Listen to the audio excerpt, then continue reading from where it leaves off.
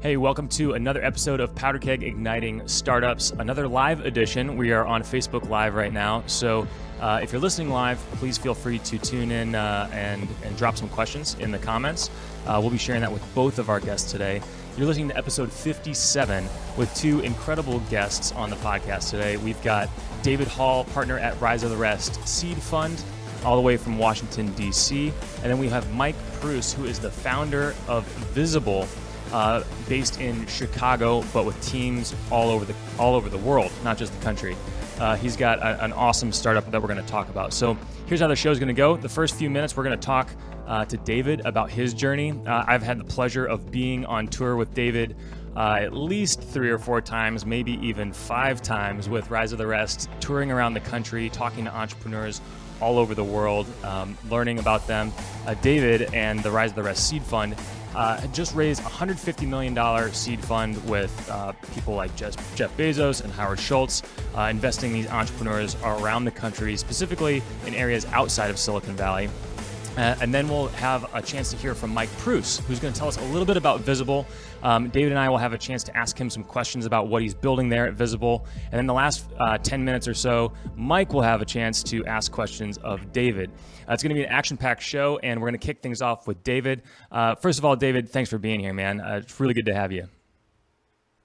Matt, it is great to finally make this happen. We've been planning this for years, and it's an honor to be on with you. A and B, it's great to see. I've seen what you do on for us and with us on the Rise of the Rest tours, having been a longtime partner, and it's great to return the favor and be on Powder Keg. Well, and with that, it would not be you and me duo if we didn't get a selfie. Of course, we're always taking the selfie on the stage. I got your fist bump right here, man. And then also without an introduction. So I don't always get the chance to do a full introduction with you on stage, but I thought I would take a moment right here to give a little bit of background on you, because I think it'll give some really good context for the discussion. I've learned that you are a Baton Rouge, Louisiana native. You got your bachelor's in economics at Morehouse College, graduated magna cum laude, and got your MBA in business from Harvard Business School. You worked in business development, financial analysis, and M&A for companies like Akamai, The Washington Post, and Morgan Stanley. Board observer for many companies, including Revolution Money, Vinfolio, Koofers, many others. You've been on the Rise of the Rest tours. I think you've been on the most tours other than Steve Case himself. And I think the only one you missed was due to the birth of your son, which is a totally legit excuse. You started there at Revolution in 2006, and that fund of Revolution has invested more than $1 billion in companies based outside of Silicon Valley since 2005. And now, with this new seed fund at Rise of the Rest Seed Fund, you have $150 million at your disposal. Well, ostensibly, some of that's already deployed. But from entrepreneurs like Jeff Bezos and Sheila Johnson, Howard Schultz, it's really a pleasure to have you here. Are there any major career highlights that I missed in that introduction, David? You hit everything. The only other huge career highlight for me was getting married to an amazing wife who's been supportive of me flying all around the country and talking to entrepreneurs. But you hit all the highlights. Awesome job. You're good at this. Done it once or twice with you, and it's been really cool to get to know you. You know, as I mentioned over the years here, some of the things I haven't had a chance to talk to you about is some of your earlier days, even going back to a teenager. I know you were into a lot of things. You've mentioned that you're involved in student government. You were involved in plays early on. You also earned the title Most Likely to Succeed when you were in high school, which clearly has panned out for you. What is it that you think gave you that drive early on in your? I mean, I don't know if you can call your high school your career. I guess that is your career, your early career. What gave you that drive where your student body even said you're the most likely to succeed? Yeah, well, first I want to say that it was an honor being voted that 100 years ago by my peers. But the reality is, like a lot of kids, I had great parents. I was really blessed to have an amazing family and an amazing support system that kind of enabled me to dream really big and dream to do things that my folks, my grandparents, that they never had a chance to do. And it was an awesome freedom to be able to dream and be and and enter into things that were, debate, play, like theater, student government. All these things were so interesting to me, and helped to feed my like hyper extroverted tendencies. But to me, it was really honorable. It was a big honor for my student body to vote for me as most likely to succeed. They felt that there was something in me that was capable of doing more than sort of the average Joe or Jane, and that gave me a lot of. It's something that's lingered in the back of my head as you're making lots of these little minor decisions since high school. But the reality is, it's I like doing well. I like working hard. I like seeing the results of hard work sort of materialize into new things, better things, into leaving institutions better than when I started working in them. And it's just constantly been something I've been attracted to. Well, and I think your student government chops that you built up there, clearly you've continued to develop those skills, because one of the things I've seen you do in all of these cities, I mean, just on this last tour, in places like Memphis and in Birmingham, Alabama, engaging with entrepreneurs there to talk to them about how to raise their first round of capital and giving them feedback. Seeing you interact with these founders, one of the things that you seem to have a knack for is relating with people. Is that something that has always kind of come naturally to you, like say was in your DNA, or is that something that you've sort of learned to develop over time? It's a little bit of both. I mean, like the essence of it, I'd say I'm pretty fortunate that it comes pretty naturally. I like talking to people. I like hearing their stories. As I've gotten older and as I've developed in my career, like the nature and the understanding, finding common ground for people in conversations, to me, is the biggest key to being able to have a level of conversation and a level of relating to them that makes them comfortable to share. And for my job today as an investor, it's pertinent. It's critical for me to be able to go in and have an honest dialogue with an entrepreneur and be able to figure out both the things that they're telling me directly, the things that their body language is signaling, and be able to have good inference into the things that they're not telling me. And those were all skills honed, since I was 5 years old, talking to the grocery store checkout lady and trying to figure out what how I can understand sort of what's making her tick. And so, yeah, I think it's been a huge success and something that I've learned how to develop and learn to be a little bit more insightful. But luckily, it's always come pretty easily for me. No, that's good. One of the things I've seen you do is you're just genuinely interested in people. I think the more founders and even investors can develop that skill set. I think that's even like a Dale Carnegie principle, right? Like be genuinely interested in people. That's one of the things I've seen you just have core to your DNA. Always asking people about them. Usually takes a while for you to get around to Rise of the Rest and what you do and how you guys engage. You're always first thinking about, what is it that makes this entrepreneur tick, and then how can you help that person, which I think goes a long way. Yeah, for sure. Everybody has a story, and everybody has a story, and everybody wants to be heard. And I think that the more that you enable them to tell you their story, they're unbelievably open and unbelievably forthcoming with the good, the bad, the ugly. And I think the discretion of being able to pick out what is, at least as it relates back to the investor role, what is bad and ugly and even good that's negative from an investment perspective, because it's all sort of part of their collective story and deserves both an audience, but also deserves like an empathetic ear. Absolutely. Well, and you've talked to a lot of entrepreneurs. You've been on 6 of the 7 tours at Rise of the Rest, and you've been in communities like New Orleans, like Indianapolis, as I mentioned, Memphis and Birmingham, of course, Nashville.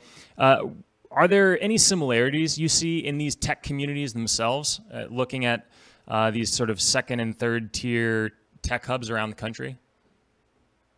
Yeah, the most common similarity I see in a lot of these cities is this desire for community necessarily above individual success. This really deep notion that says, a rising tide will lift all companies. And I think that, a couple of successes like Shipt in Birmingham or like ExactTarget in Indianapolis really put those cities on the map and give every other entrepreneurial opportunity or founder in those cities a little bit more lift and make it that much easier for them to do well. And it's really important for founders to network and create this deep network density as a community, because that only helps make it more efficient for venture capitalists flying in from San Francisco to spend, a day in Birmingham when there's 5 companies to meet. If they're coming to meet Shipt, but for Shipt and the folks at Shipt to say, hey, there's 2 other companies that you guys should absolutely meet, might not necessarily result in an investment, but definitely results in putting more companies on the radar of top tier investors. Yeah, absolutely. And I've definitely experienced that myself, some of those similarities. I'm curious, though, as you talk to these companies, have you seen any major differences between these communities as you've gone from city to city? It's funny.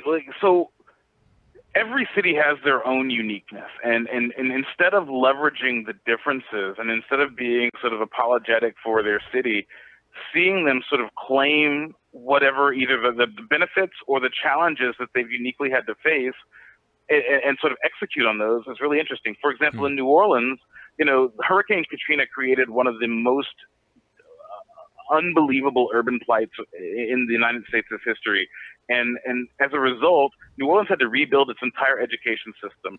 So what ended up happening is lots of Teach for America alums moved and sort of set up shop in New Orleans and really created this new ed tech hub, because they would do Teach for America. They would leave, they would found these companies that were dealing with everything from instructional design to sort of intervention for behavior challenges. And they really created a little mini ed tech culture in New Orleans, all based on the ramifications of a horrible, catastrophic event, but now have yielded some really interesting new companies. You look at that with looking at one of our investments in a company called Siva Technologies. Siva is based in Detroit, and the founder of Siva, one of the founders, was a former Chrysler mechanic who had been tackling really tough problems for Chrysler for years.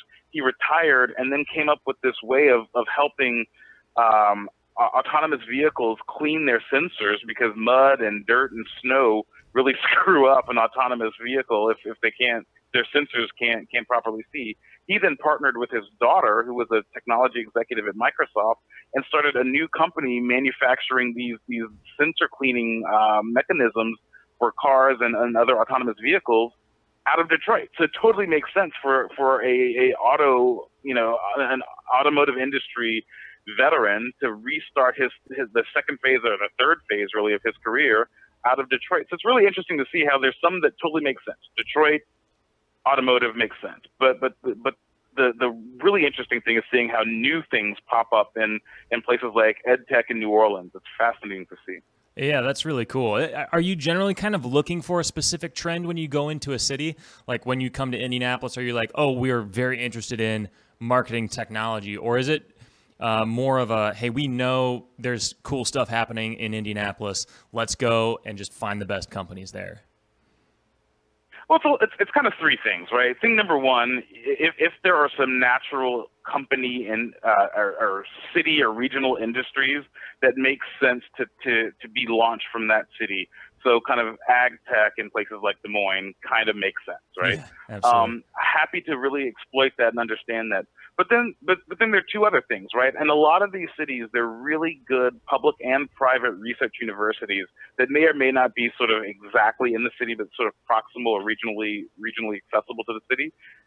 Seeing what comes out of those universities based on, like the language application Duolingo came out of Carnegie Mellon because that's where like the professor was. And so seeing how those types of mini sort of cottage industries are created from IP that comes out of universities is really, really something that we've taken note of a couple times.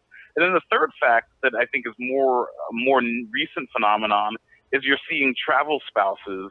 Husband or wife has to move for work and they're going from, Google's headquarters in San Francisco to some, one of their other outposts. And the spouse who travels, who may be a technologist themselves, is like, I find myself in St. Louis and I don't have, my community. And so they start to build it. And we've invested in a swimsuit e-commerce platform actually based in St. Louis that was a result of a travel spouse leaving New York City and partnering with another local founder and creating this amazing women's swimsuit company. So you see lots of ways for these communities to happen, both sort of organically because of the industries that have been in the region for a while, but also transplants come and bring their thinking with them, and you always see new technology spring out of the next generation of entrepreneurs that are graduating from university. Those are some cool examples, and definitely you see a lot of that grit and hustle in the founders, just like you would find in the Valley or New York, sometimes even with a little bit more grit and hustle, a little bit more of a chip on their shoulder. I've heard you say one of the things that you would have told your 15-year-old self was to maybe have a little bit more fun and maybe enjoy some more balance in the journey. Do you think that advice applies to founders who are in the trenches of a startup? Yeah, well, I mean, so maybe not necessarily guised under have more fun, but definitely seek more balance, right? Figure out the ways to re-energize the parts of the journey. Because being an entrepreneur, I always tip my hat to entrepreneurs, because that is it's 7 days by 24 hours type of job, and you're always on. And figuring out ways to get that recharge in a meaningful, manageable, positive way is really important. And so I think that the very simple way of saying have more fun actually does translate. But if it's unplug for a couple of hours and take a hike or do a run or play with your kids, you've got to create that distance, because otherwise the burnout factor is so much higher when there's no counterbalance. It's not going to be day for day or hour for hour,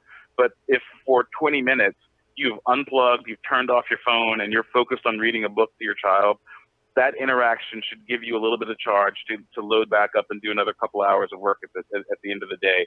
I think it's imperative for entrepreneurs, for any type of professional, to be able to strive and find that balance. It's good for mental health, it's good for physical health, it's good for emotional health, it's good for maintaining relationships. And when all of those other things start to go negatively, the performance of the company, the performance of the executive tends to fall pretty precipitously. Yeah, absolutely. And there's always benefits to that as well. For example, I know you've become an expert at sharks as your son has become more of an expert at sharks himself, as you were kind of retelling. Oh my gosh, my kids know every fact there is to know about sharks. So I've become a little expert on all of their hundreds of teeth that regrow every 6 weeks or whatever the number is. Well, now when a deal comes in that's related to sharks, you're going to be the partner that Rise of the Rest calls on for this shark tech startup. I'm the Megalodon expert here. I love it. Well, what is some of the other advice that you give to founders besides just kind of keeping some balance? What's some of your most frequently given advice to portfolio company founders? Yeah, so I think particularly for our founders, which find themselves outside of New York, Boston, San Francisco generally, the first biggest piece of advice I give them is don't apologize for being where you're from. I mean, you see that you see an apologetic stance when they're pitching their company, and a lot of that manifests itself in having these strange comparisons where their number one Valley-based competitor just raised a $50 million round from top tier brand name firms, and they want to go out and do an ICO because they've got to be competitive and they need to raise $50 million themselves. And that's just not the truth. I mean, like generally it's about building the best company. And if you can build the best company in a place like Nashville, in a place like Miami, in a place like Raleigh, Durham, you should double down there, and your cost advantage is going to be greater.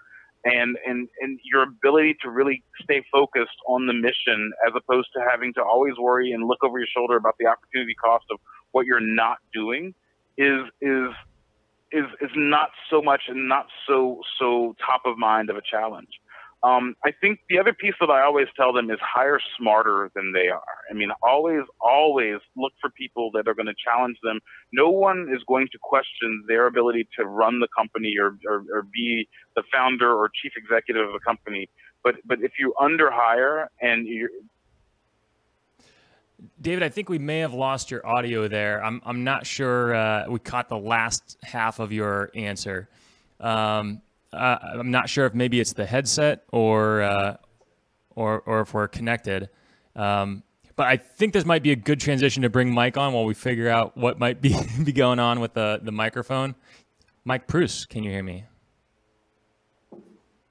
I can hear you loud and clear. Can you hear me? Yeah, I can hear you. Absolutely. Maybe David just had some connection issues. Well, with that, let's bring on our next guest, and hopefully we can get David back on here while we figure out some technical difficulties there.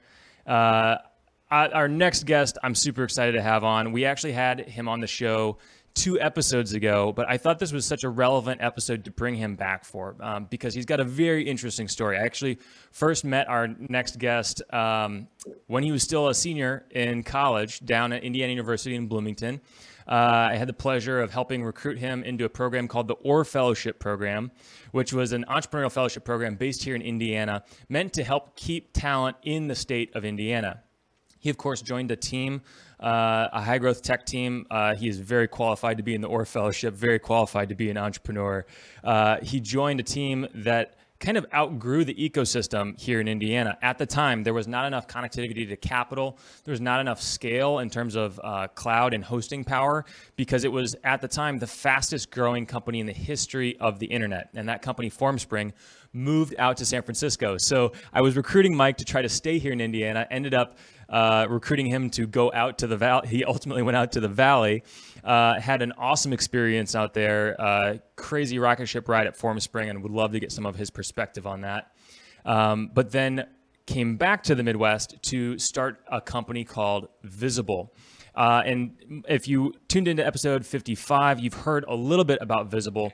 But if you didn't have a chance to tune into that, Visible is a stakeholder reporting platform. It's used by over 2,000 businesses, and it's used to kind of help keep all of your team members, investors, and stakeholders engaged through some beautiful reports. But I don't want to give too much about the platform away because I want to give Mike a chance to kind of pitch what Visible is doing today and sort of a little bit of background on that company. So first and foremost, Mike, welcome back to the show. Thanks for being here, man. Matt, thank you for having me. I would love to say first-time caller, long-time listener, but that is no longer true. So excited to be back on and jamming with you guys today. Absolutely, man. Good to be here. Can you tell me a little bit about Visible? Yeah, Visible is a web application that is helping empower entrepreneurs and founders and other high-growth companies report data and updates, successes and challenges to their most important stakeholders. So that stakeholder could be your wife or husband. That could be an angel investor, a venture fund, really anyone that's taken a chance on you and been part of that journey. We help companies share that data directly back to the people that matter most in their company. I love it, man. And you said, I saw that you serve over 2,000 companies right now. Where's kind of the sweet spot for you guys? What stage company and what's sort of the pain point that you're helping solve, the main pain points? Yeah, I would say, most of our customers are maybe 2 people just getting started in a garage all the way up to, 200-300 person companies. So in terms of like a true sweet spot, I think it's anyone from 10 to 100 employees. But the one interesting thing about Visible is that it's not just a problem in the Valley or San Francisco. It's a global problem. Our designer Kieran put this awesome graphic together of location where all of our customers are, and we have customers in every continent except Antarctica. So we'll probably be doing some prospecting there soon, just to say we have all 7. Nice. Yeah, and the problem really is pretty simple, right? I have all of these different disparate data, apps that I'm using to run my business, things like QuickBooks or Xero, Salesforce, Stripe. And I want to be able to tell a story of that data and report it back to my investors. The one thing, when we started Visible is how can I effectively communicate with my investors and leverage them for their expertise? And we just found that email was inefficient, or it's happening across email and spreadsheets and text messages and one-off meetings. How do we give a really professional and beautiful looking report that's super simple to put together? So that was the impetus for doing it. But yeah, to kind of give you a long-winded answer, 10 to 100 person companies, but really all across the world. Nice, man. Oh, and I know that we're a user. I would not say we're a power user yet, but I think we will be soon. We've been kind of updating a lot of our other systems that would feed into Visible to make sure that all that data is clean. Because I know it's one of those things where it's like garbage in, garbage out. If you don't have clean data going into the system, you're not going to have clean data coming out. But it's been a really cool thing, and I've heard from a lot of investors that get reports from Visible that it's nice. You can kind of fully customize the report. It's not just like a standard update, which is really nice and makes it easy to kind of go through that entire investor update process. And as someone who's transitioning over from creating a new email from scratch every time, I'm very much looking forward to the software fully automating that process. Yeah.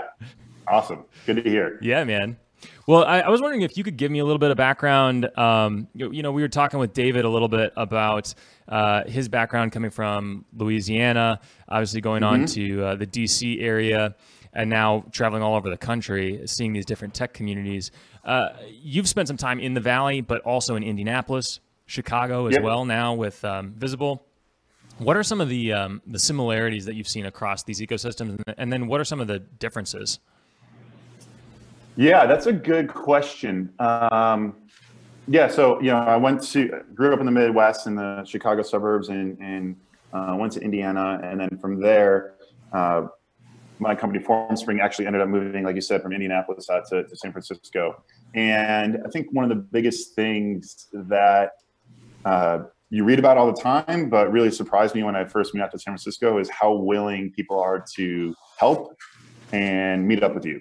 And that's just like something that still just kind of shocks me to this day. Is it really does have that pay it forward mentality, and you can surround yourself with just incredible people that you would think would never give you the time of day.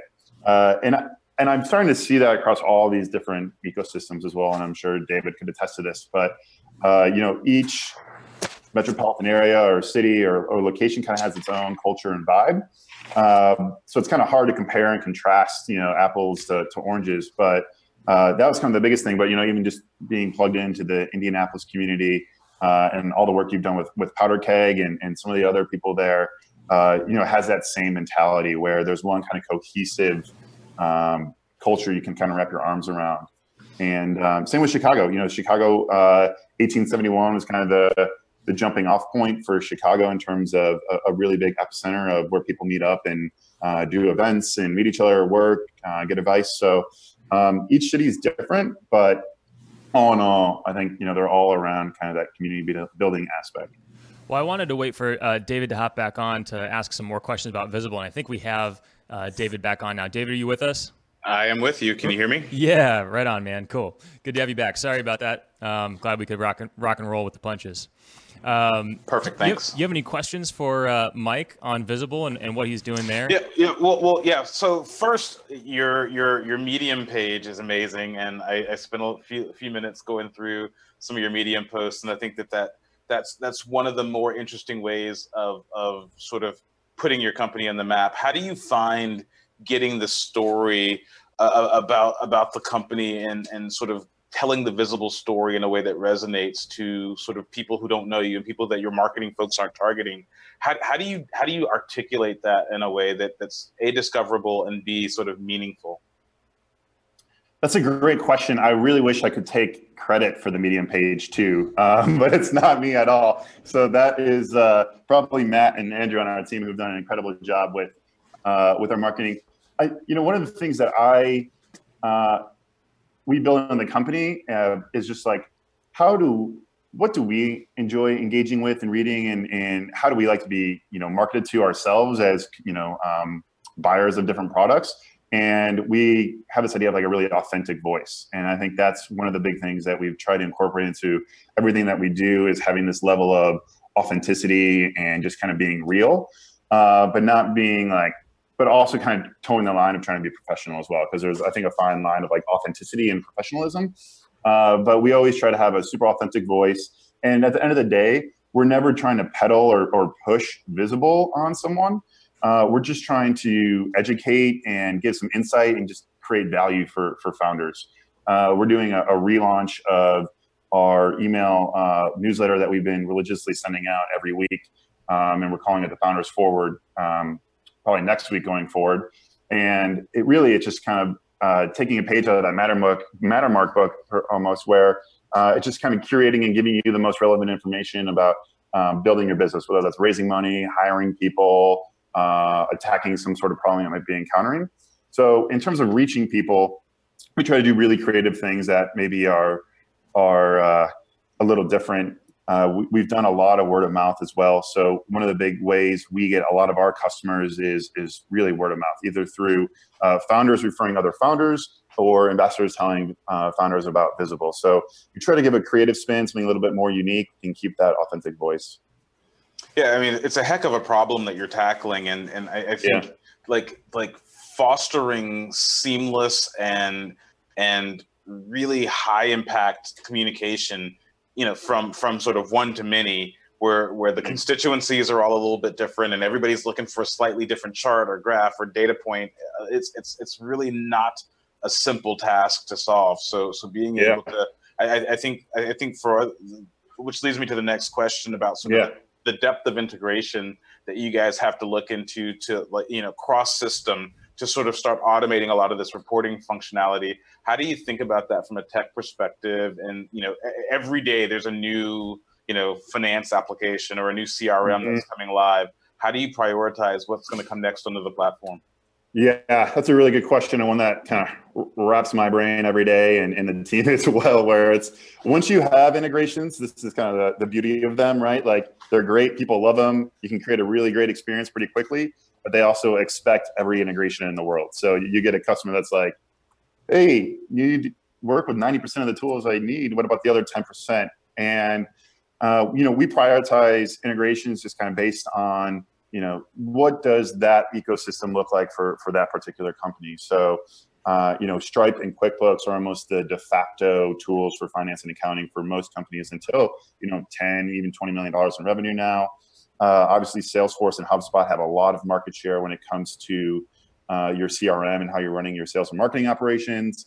And then, we really kind of push Google Sheets as one of our big integrations, because what we've just seen in general is, and to Matt's point earlier, a lot of the data systems and data that you have set up as a company is kind of dirty. And so even just doing a direct integration, you're probably going to get bad data out. So most people are massaging or manipulating data in a Google Sheet before they're even reporting on it. So we really kind of strive to say, like, hey, data integrations are great because they're going to help, alleviate some of that pain. And we do want to get you to a point where it's seamless. But really the most important part is actually kind of the qualitative context and just sending that update out, right? It's like, why did something happen? What can we, why are things going really well or really bad? And supplementing that with data versus focusing on charts and data integrations, because, a lot of times those are going to change in 6 months anyways, depending on, where you are in your life cycle as a company. Yeah, very cool. Man, I don't want to keep. I know how to do this pretty well, so I can keep going. I can keep with questions. Keep rolling, man. How is recruiting for you in Chicago? How are you finding the team that you need, and where are there gaps that you've got to look outside of Chicago to help fill? Yeah, so we have this kind of interesting aspect of Visible, and the very short abridged version is one of our core investors, Real Ventures in Montreal, actually was building this application internally just for themselves. And we ended up bringing on our CTO, Karel there, and he was really in love with this idea of, and it's been awesome, of hiring talent anywhere it exists. So we've taken this approach of, we want to hire kind of the best and brightest, and location shouldn't be a part of that equation. And so we actually have team members all over Europe. We have team members in Chicago. And so to answer your question, Chicago, there's an amazing ecosystem here. There's a ton of big companies that you can recruit from now. And but we have, we just brought on another team member in Indianapolis. So we actually have a distributed team as part of our core value of what we want to build that visible. David, is that something that you've seen at some of the companies that you've talked to, just traveling around the country, that there's more distributed workforces than you might find in, say, Bay Area or New York City? Well, I mean, I think it's just a phenomenon of work in general. I mean, I think that you're seeing more people. I mean, our partnership is distributed. We've got partners in Minneapolis. We've got most of us are here. But I think you're seeing people have to work and have to have work accommodate to where you can find the talent, where the talent lives, where the talent chooses to live. And I think, one of the things we're seeing a lot, frankly, is that people are getting priced out of New York City and the Bay Area and choose to, want to live in places like Chicago and Minneapolis and Madison because there's such a huge cost advantage. I think the biggest challenge we see to that, frankly, is C-suite recruiting. It's like the junior staff and sort of the mid-level staff. I think having them be distributed is easier than maybe having sort of the senior team also be distributed. I think sometimes you need to have a little bit of a HQ concentration, and I think for that it's actually hard to have a CMO that commutes from New York to Indianapolis, and sometimes it's even hard to sort of extract them from a New York to be in an Indianapolis or somewhere in the Midwest. But we're seeing more of that because a lot of those folks that are CMOs went to places like IU and are like, wow, it'd be really cool to be able to go home and get on and stop getting on planes at Thanksgiving and Christmas, but actually be able to live in my hometown or near my hometown, near my folks and my family, my support networks. Yeah, we call those boomerangs. Good term of art. and somehow got Mike to come back to the Midwest. Although I think there was a magnet there for him as well to come back to the Midwest. Yeah, my wife. Best boomerang ever. Yeah, that works. You see that happen a lot. That is very true. Well, I wanted to kind of get a little dialogue going between both of you, one from the founder side, and Mike, I know you have extensive knowledge of the investor side of this equation too, because that's what your product does. But what are some of those things, just from an investor-entrepreneur relationship? And it doesn't necessarily have to be, we don't have to necessarily have this conversation be around the investor update emails, because I know there's more than just update emails that foster a relationship. But what are some of those things, and David, maybe you could kick us off. What are some of those qualities or even habits that you've seen founders have that have really helped develop into strong relationships with you as an investor?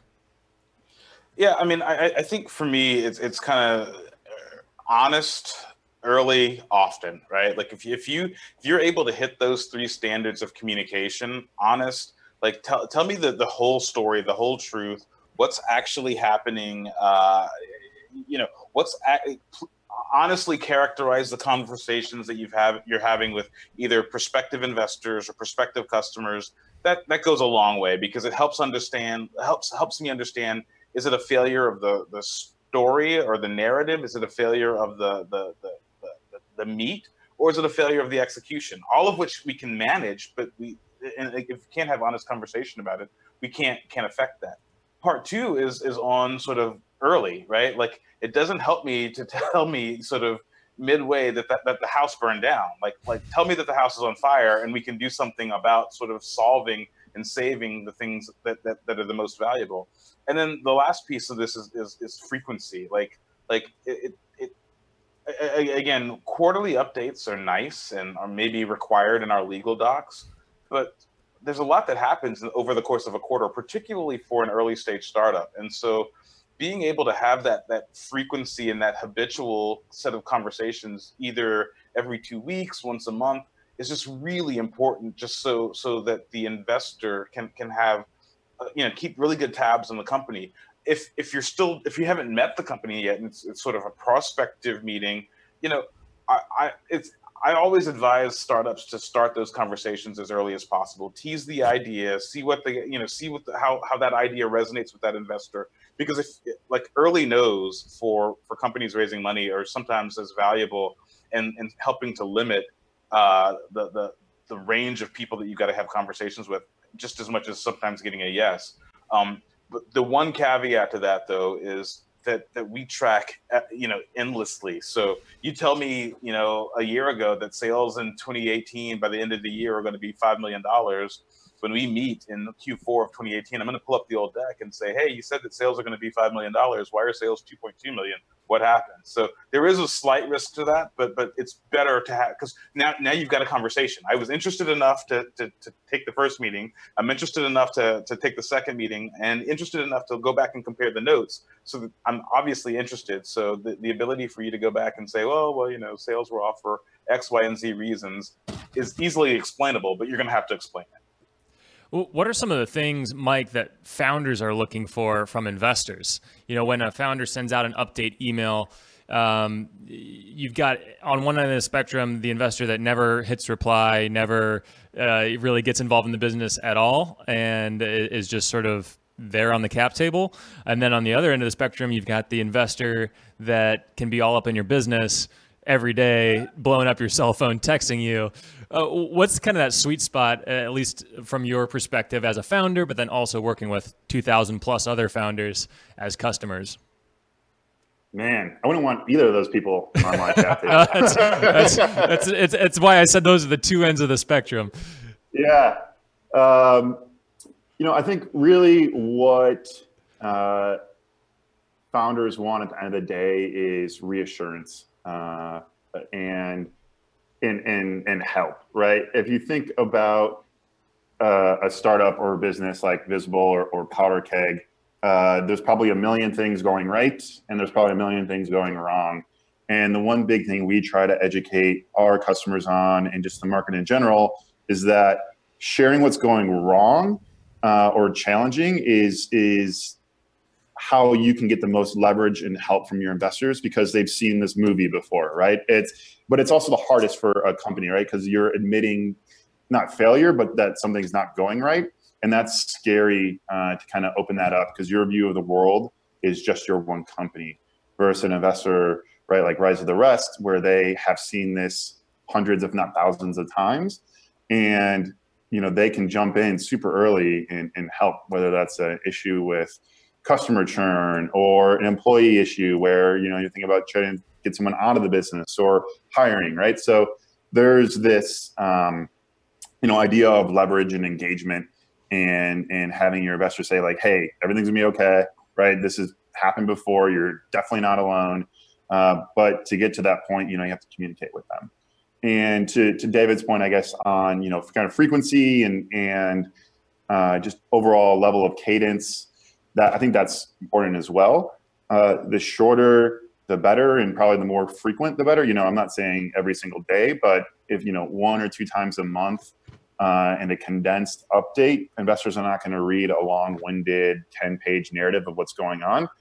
They want something kind of spoon-fed directly into their email inbox and being able to engage with it there. So, we always try to say shorter the better, more frequent the better. It's just going to be easier for you to put it together in all honesty too, and then some narrative and novel of what's happened over the last quarter. Because usually when that happens, that means like something is going bad. You're trying to cover up something in the middle, and then it's not good for anyone. David, how do you like to engage in investor update emails, or do you like to engage in investor update emails? Yeah, I'm the guy who's all up in your business. I want to know. I think I love the email. I think the emails, we've actually established a little technology here that will ingest them for us automatically. And so we're really trying to use technology to keep tabs on sort of things that are going well, things that aren't going well. And I think Mike hits on a really important point. Like the lowlights, for me, the highlights, the things that are going well, the things that are going up and to the right are always really interesting to hear. It's less the headline and more the reasoning for those things. But for the lowlights, the things that aren't going well, understanding those and getting involved in those early are really important for me. And so the frequency of that, I mean, monthly is about the right cadence to have some kind of update, sort of yellow, green, red light update.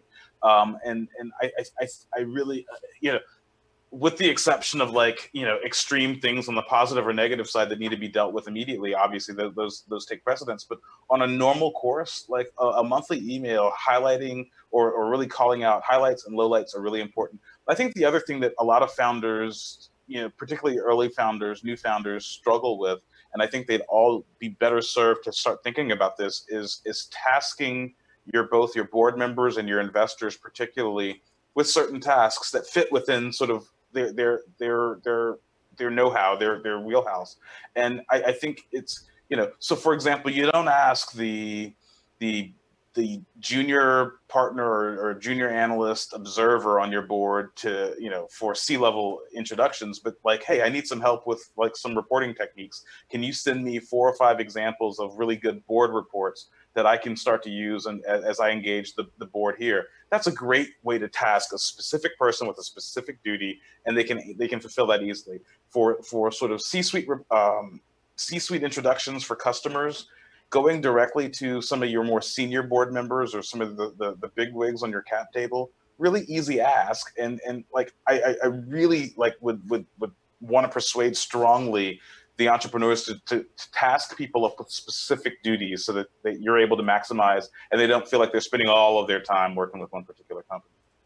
And is that something that you'd expect to see come through in an investor update email, or is that something you'd expect to see kind of come in more of a personalized from the founder type of ask?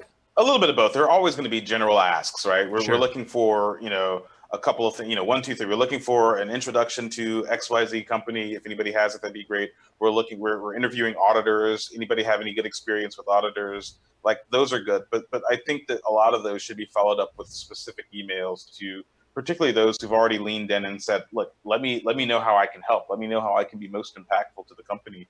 And if they've asked, like, take them up on their offer by all means. Absolutely. Well, I can see we're almost at time here. Before we break, I was hoping that maybe Mike, you could close with some advice, and then David, I wanted to ask you for some advice as well.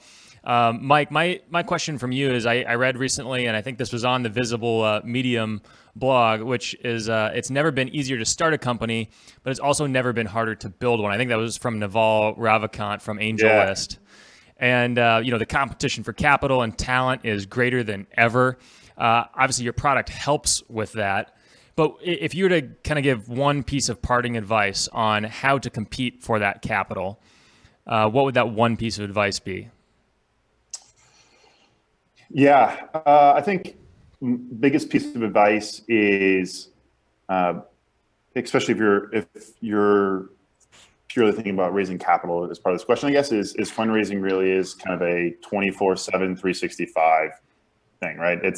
Fundraising is like one of those things you're always raising and you're actually never raising, right? Because if you tell an investor you're raising, that's like kind of weird. But so it's like you're always raising and never raising. And another thing that's super common that we love to reiterate, right, is people love to invest in lines and not dots. So invest in relationships early, even if it's maybe someone that's outside of the funding zone for your company now. That person certainly will be in 12 or 18 or 24 months. And having a warm relationship and just kind of dripping them like you would in nurturing a lead in your sales funnel. Same thing with investors, right? I'm not saying give them and open them up everything in terms of, hey, here's exactly what we're doing and what's going right and wrong, but kind of give them that high level sizzle and keep them engaged so that when you are fundraising for the next round, you have super warm people that know your trajectory and you're not starting from scratch. Because then what's going to happen is, you're going to start from scratch and then you have meeting 1, meeting 2, meeting 3, meeting 4, because they're going to try to connect those dots. Versus if you already have, a auditable kind of log of what your business has done, you're ready to go from, hit the ground running, create a lot of momentum and create a really good process for yourself. That's great advice, particularly important for founders that aren't in Silicon Valley or in New York, where maybe you'd be bumping into investors kind of on a regular basis in meetings and giving kind of the ad hoc update. Using a digital tool like email can definitely help a ton. I appreciate that advice. And then, David, I was going to ask you for some advice for investors. why should investors be paying attention to this middle of the country region, or the, quote unquote, the rest of the country outside of Silicon Valley and New York? And beyond the why, like, how should these investors be looking to invest in these high value companies?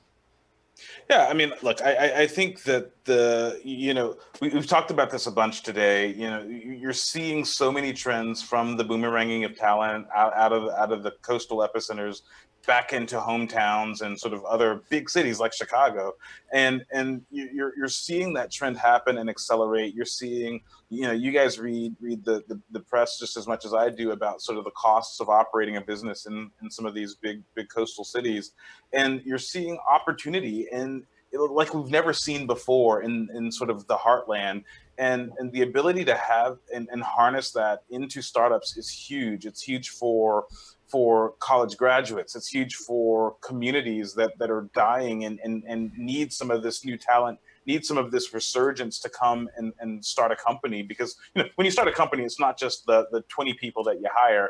It's sort of the coffee shop that you guys go to, the bars that you go to, the lunch places that you go to. Like, it really starts to lift the community. And if you want to be an economic development participant, working for a startup is a huge way to do it.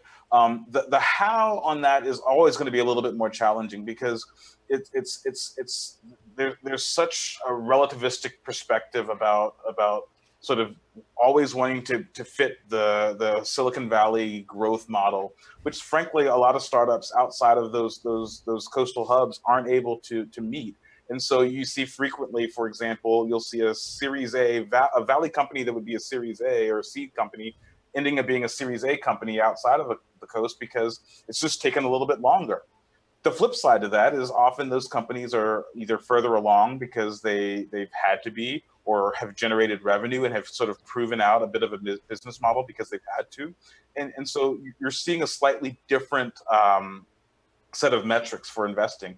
The other big thing is sort of the difference between the types of investors and what determines the great proof point, right? Like, because of the way that a lot of these companies outside of the coast has had to be funded, you're going to see more revenue traction, but sometimes that's at the expense of faster growth that comes with bigger fundraising. And so you're going to have to merit sort of growth versus revenue traction is that constant push or pull that often investors that come from outside of these regions that come into them are having to be disabused of as they come into the regions to try to invest. Like, these companies want to grow typically slower, but into just as ripe types of market opportunities. So I wouldn't let that dissuade investors from looking at investments in rising cities. That's a really helpful perspective, and I'm sure we could have 2 more hours of conversation just on that topic. But that is it for today's show. I do want to thank you again, David and Mike, for being on today's show. I want to encourage all of the listeners or viewers, if you're watching on Facebook Live, make sure you give them a follow, both of them a follow on Twitter. I think David is at dhall3 on Twitter, and Mike is just at Mike Pruce on Twitter. We'll make sure we link that up here on Facebook Live, which again is at facebook.com/powderkeg. And even if you're watching a replay of this, make sure you drop any questions or comments you've got there below, because I'll be sending this link out to both David and Mike here after the weekend. And if they feel so inclined, they may jump in and answer some of your questions too. For more resources and the show notes on today's episode, some of the people, some of the resources mentioned, we'll make sure we link all of that up in the show notes at powderkeg.com. Make sure you tune in next week, because we'll have another episode with another great guest from outside of the Valley, as well as a couple more entrepreneurs who are building great companies from areas all around the world. Thank you again so much, and thank you guys for being a part of today's show. Thanks a lot, Matt. It's a pleasure. Yeah, thank you. Thanks, Matt. Thanks, David. See you guys. Thanks, Mike. Bye. Bye.